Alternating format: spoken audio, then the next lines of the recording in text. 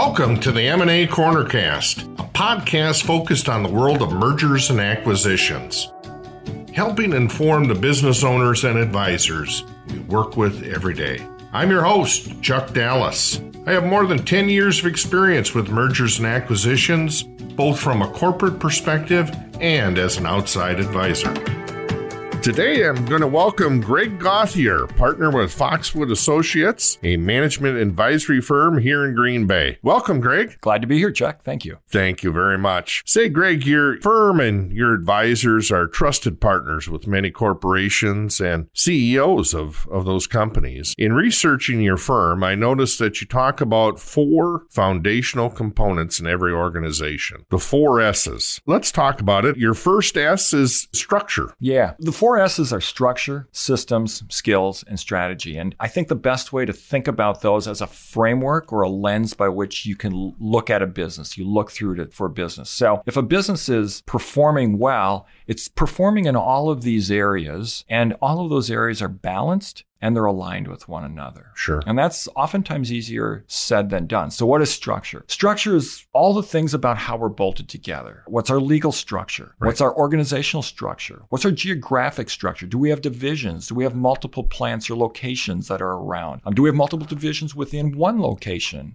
Or multiple locations. So that's a structure issue. Systems issues are how we do things. It's how do we communicate with one another? How do we run our plant? How do we get new customers? It's how we do things. It's everything in its breadth. Right. Skills are just that. It's what skills do we have in the organization? When we look at the structure, we say in the organizational structure, do we have gaps in there? And maybe we don't have gaps in the organizational structure, but do we have the right skills? We talk about the people on the bus in the right seat. Do we have the right skills in the right places? And then strategy. Strategy is about where are we going? Now, the important piece to understand about all of these is you can't change one of them without it impacting the other 3. Sure. So I can't change my organizational structure without having to think, what are the implications on our operating practices or systems that we have? Or change our strategy, and I have to ask, do I have the skills to be able to execute that strategy? Are the systems in place to be able to do that? All of these are interdependent with one another. I mentioned alignment and balance. Those are 2 important concepts to think about when you think about these 4. And it's good to think about it just in the kind of using the metaphor of your car. So what does alignment mean? Alignment means that all of these are aligned with one another to move us in the same direction. Right. So in other words, are the priorities that we have maybe in the plant the same priorities that we have in the sales organization? Or are we going different directions? Do they have one set of initiatives and maybe values and priorities, and we got a different set over here in another division, in another plant, in another area, or maybe just in another room in the same building? Right. Because if those aren't aligned with one another, not only are we not going to realize the goal of what we establish and put in place to do, but we're also going to create some problems with ourselves. Right. We've got to ask, is our structure right? Do we have the right systems in place? Those all need to be aligned. And we talk about that from a planning perspective. That's why we start with corporate goals. What are the goals of the business at the highest level? And then we cascade those down at the next level. What do we have to do at the next level to be successful at the level above? And we do that successively down through the organization. I mean, theoretically, we believe that we should be able to go out into any cubicle or workstation in the company and say, what are you doing? And how does what you do contribute to the highest goal we have in the organization? And we theorize we'd want to hear, well, what I do contributes to this goal we have for our unit, that contributes to this goal for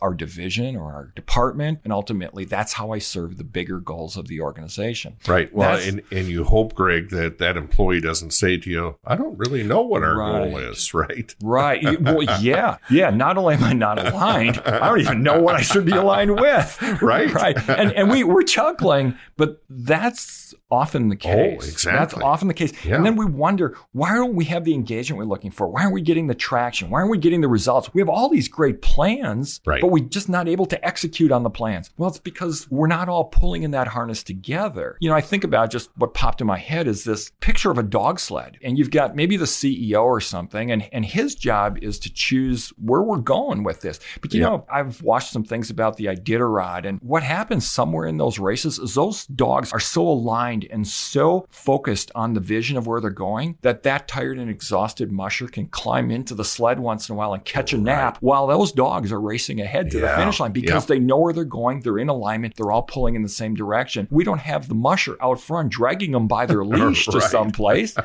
They're pulling him because they know where they're going. And by the way, those are motivated dogs. Right. Yes. They're pulling hard in the harness, and he's sleeping. He's taking a nap back there. And I don't think we want our CEOs to take a nap literally. Right. But as a metaphor, that CEO, if done right, ought to be able to not take a nap, but be able to now focus on other important things, like what's beyond the next checkpoint. My dogs know how to get to the next checkpoint. I need to be thinking one checkpoint beyond that. And I'm thinking about the race overall, where they're just thinking, I need to get us fast to the next checkpoint. Right. That's appropriate. Yeah. I think management has changed over the years from the standpoint of maybe it was just the CEO or the owner that would be making these decisions and trying to have it move forward, as you're stating. But now to have your line employees, your middle managers, people that are probably more used to the day-to-day type operations within your business, to empower them to be part of this, that's where you see some success, isn't it? Yeah, absolutely. And I would say that's not a function of time. It's more a function of attitude of the leader. And I suppose if we look back historically, there was a prevalence of a certain attitude that has shifted in the last 2, 3, 4 decades. But that old notion that the CEO has got to be or is the smartest person in the room, that's a tough job.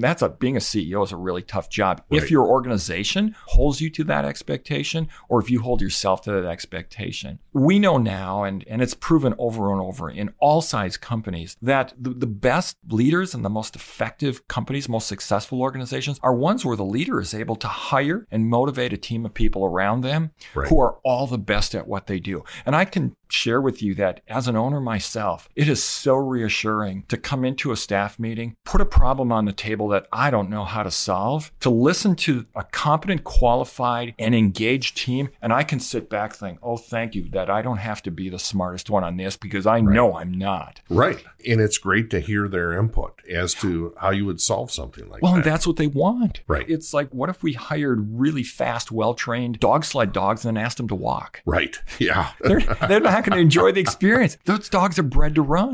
So when we go out and hire the best talent that we can afford, they're wired to do what we hired them to do. Let's give them direction, because as the musher, the CEO, I've got to point them at least to the next checkpoint. That may be their goal right now, is the next checkpoint. Not 3 checkpoints out, because I want them focusing on that next one. Don't get distracted by the future one. But then get out of their way. Right. Get out from in front of them and get behind them and grab onto that cart. And really, in a great organization, I would say to a CEO, you got an amazing team. You better hold on, because you got this organization is going to go some places, and it's going to go in places that are really good and exciting. Enjoy the ride. Yeah. I want to touch on something here that you started out with structure. I have said, coming from a company about $250 million, we grew from 21 million to 250 million. And what I really appreciated was there was structure to how we move forward, policies, procedures, a board that was active within our growth. It really makes a difference. I mean, as a lower volume business, you can get away with no structure, but you need it over time, don't you? What I like to say, and because people talk about policies and procedures or the depth of the organization or how our management organization is bolted together, I always say you want the least amount that you have to have in order to be successful with the size and level you're at. Right. So we don't want a system where we've got way more levels than we need and way more procedures than we need. But even in the smallest organization, we have to have an infrastructure. Right. Now, the infrastructure may be informal, but how we talk to each other, how we hand off, assignments and who does what. In a company of 2 people, we're talking every day with one another. We're not writing it down. We don't have to write it down. But as we get larger, we've got more people we need to communicate it to. We've got more people we need to coordinate with. So at some point, writing things down is the way we keep from tripping over ourselves. Right. But we need what's appropriate for the size we are at that time. And as we grow in complexity, more things come into place. So I've been around organizations who have said, we're really struggling here, Greg. And I go, well, you maybe should have a policy for this or a plan for that. And they go, we're an organization and we're like a family here, and we're gonna keep it really kind of informal like it was when we started. Right. And that's all well and good when you started. But today it's really hurting you because you're lacking some formality that really would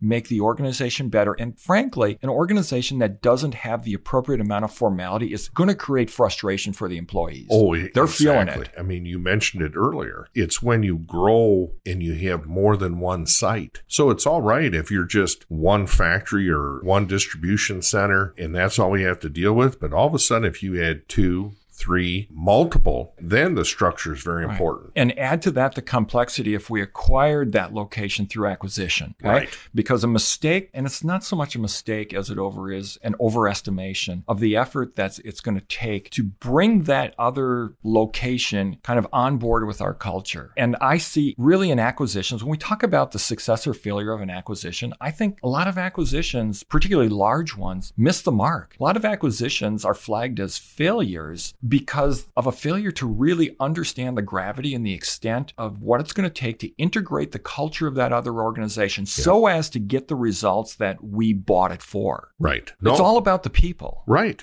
Back in the day, buying businesses for the co-op, I would say to that small business owner, when they're talking about staying on with us, I'm not too sure you're going to fit within our culture or our structure. Because guess what? You just don't go out and buy yourself a new pickup truck. This needs to go through a capital expenditure process with the board of directors. So you lose your freedom. Going from a single location to multiple locations is a big, big step for a company, no matter how large the organization is. I mean, You're a 10-person plumbing shop and you're going to open up another plumbing shop in another, the neighboring town or something. You know, that is a high risk business. Now, is it appropriate? Is it good? Absolutely. If acquisition or moving into a new community is the way you're going to grow, but you got to move into that eyes wide open with an appreciation for the challenge you're going to face to be able to bring that new location, that new operation up and running the way you want it to be running, which would be like the one you have. Right. And it's so key to have the right management. If your main plant is in Wisconsin and your second office is now in Lower Michigan,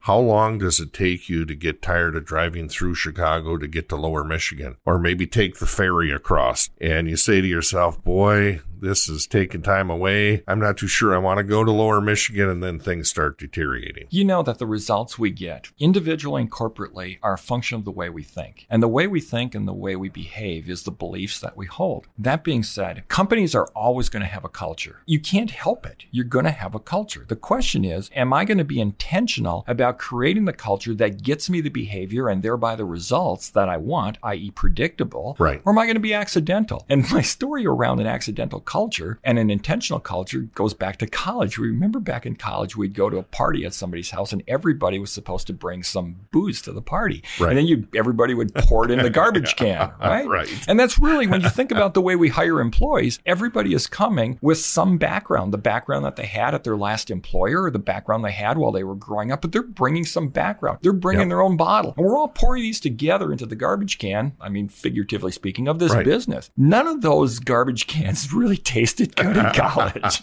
right? They didn't turn out well. No. They weren't well thought out recipes. And the point of that is in business, we do the same thing. When we're hiring people, we hire people, and oftentimes we hire people without the notion that, well, what are they bringing in terms of what they believe about how things are done, or the boss, or the way in which we relate, or how important is quality or productivity, or all those other things. Right. We just bring them in, and we just pour another bottle into the garbage can, and then we wonder why we're not getting the results that we should. Or are we approaching our organization, are we approaching our business results from a recipe point of view? In other words, I'm going to put in 3 ounces of this and 4 ounces of that and a half a gallon of something else. And you go, darn, this tastes pretty good. Yep. Well, we're getting good results. We're hitting on all of our cylinders. We're achieving our objectives. Well, it's because the objectives just don't happen on their own. The objectives happen as a result of people doing something, and people do what they do based on how they think. Yep. And if I can get them to kind of harness those thought processes and align their thought process, we typically don't think of alignment, in structure, systems, skills, and strategy from a mind perspective, but really part of the alignment is I want to align the minds of my people. I want to align their thinking, not in a negative brainwashing way, but I want to align their thoughts about how do we look at customers? Right. How do we treat our fellow employees? What do we believe in our organization about our competition or our products or our markets? What do we believe about them? And how is what we believe then influencing the results that we're getting? Right. One of your S's that you have down here is strategy. And you and I have both served a number of boards where you could tell the difference with somebody that has a strategic plan and they're focused on just becoming a better organization, being better for your community, whatever it may be. And so what an interesting piece to say we need some strategy if we're going to continue to grow, right? Yeah. Strategy gets a really bad name sometimes, or kind of a bad reputation, and it's earned it in some cases, because it really ought to be about function over form. And sometimes we put form ahead of function. A strategy ought to look a certain way and ought to sound a certain way, and then we don't execute it on it well at all. Right? Or we go through all this work of developing this plan, and then the plan sits on the shelf, or we don't have follow-up meetings. We don't talk about the plan. We just go on like almost as if we didn't have the plan. So sometimes, particularly in smaller organizations, there's a resistance to planning. Why? Because maybe they've experienced planning back at another company they worked at and it didn't go well. We went through this whole planning thing and then nobody did anything about it. And they got a bad taste in their mouth. And I totally get it, because I would feel the same way as they do. I say, well, let's forget about all that planning. You have a goal or two for next year? Sure. Well, yeah, I have a goal or two. Great. Let's write that down. Got any ideas how you might achieve that goal? Well, I got a couple. Well, let's write those down too. Right. Now we have goals. Hey, there's your strategy for achieving those goals. Not all of them are going to work. So we got to monitor this. Let's set up some gauges, some feedback mechanisms to tell us if this brilliant idea we came up with is actually working. And then let's be open to say, we're just not getting the results we thought we were going to get. So let's just take a look at it, maybe take a little bit different tact on it. And here again, I would connect this back to something you said earlier. When we're planning, there's just a lot of people who can have some really good input into the planning process. Yes. And we need to bring those voices in to make a good quality plan. If I've seen maybe problems with plans sometimes, it's that we kind of have this ivory tower approach to it where, the smart people go off and come up with this brilliant plan, and then they come back and they impose it almost, and they trickle it down through the organization. And the people who have to get the work done every day, this plan doesn't make any sense. It doesn't fit with the reality of the world we live in. And then we wonder, why isn't the plan working? It was a great idea. Well, it was done without the participation, or certainly without the boots on the ground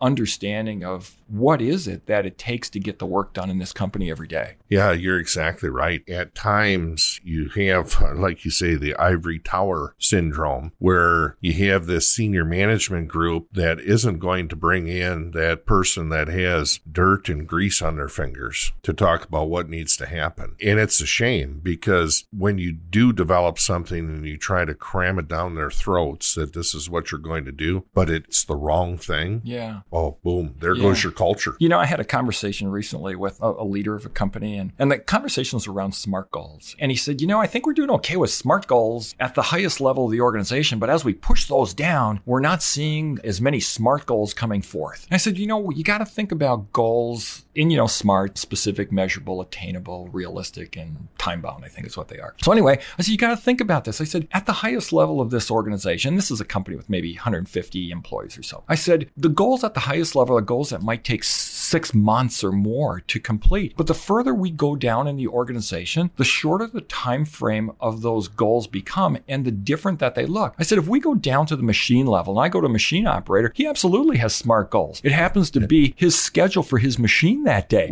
which says, here are the jobs I need to perform today. Time bound, I got 8 hours to do it. Here's what I have to get done in my 8 hours. And he's got a 1-day goal, because tomorrow he comes in, he's got a new list of jobs he has to get done. So goals and planning is a good thing, but we can't just take kind of the model we use for planning at the highest level and just impose that on other levels, because it may not fit. Doesn't mean we're not planning. That guy on that machining center or on whatever it is, absolutely he's planning. He knows what needs to be done. He knows how long he has to do it. It's just a 1-day plan. Very, very good point. But if that guy executes his plan every day the way he should, then I'm pretty sure that he's contributing to the success of the larger goal that his supervisor or manager has. And if that happens every day, that's contributing to these larger goals that the company has for its annual success. Oh, exactly. You satisfy your customer. Yes. You probably see your financial goals being met. Yeah. And the culture is there within that company. Mm-hmm. So, well, Greg, truly appreciate you coming in. Folks, we're talking about the 4S's: structure, systems, skills, and strategy. Again, we've been visiting with Greg Gauthier, partner with Foxwood Associates here in Green Bay. Thank you so much for coming in and visiting with us, Greg. Thank you, Chuck. Pleasure to be here. Thank you for tuning in to the M&A Cornercast. Hopefully we gave you some insight into the world of mergers and acquisitions. We'll see you back again next Thursday with a brand new episode.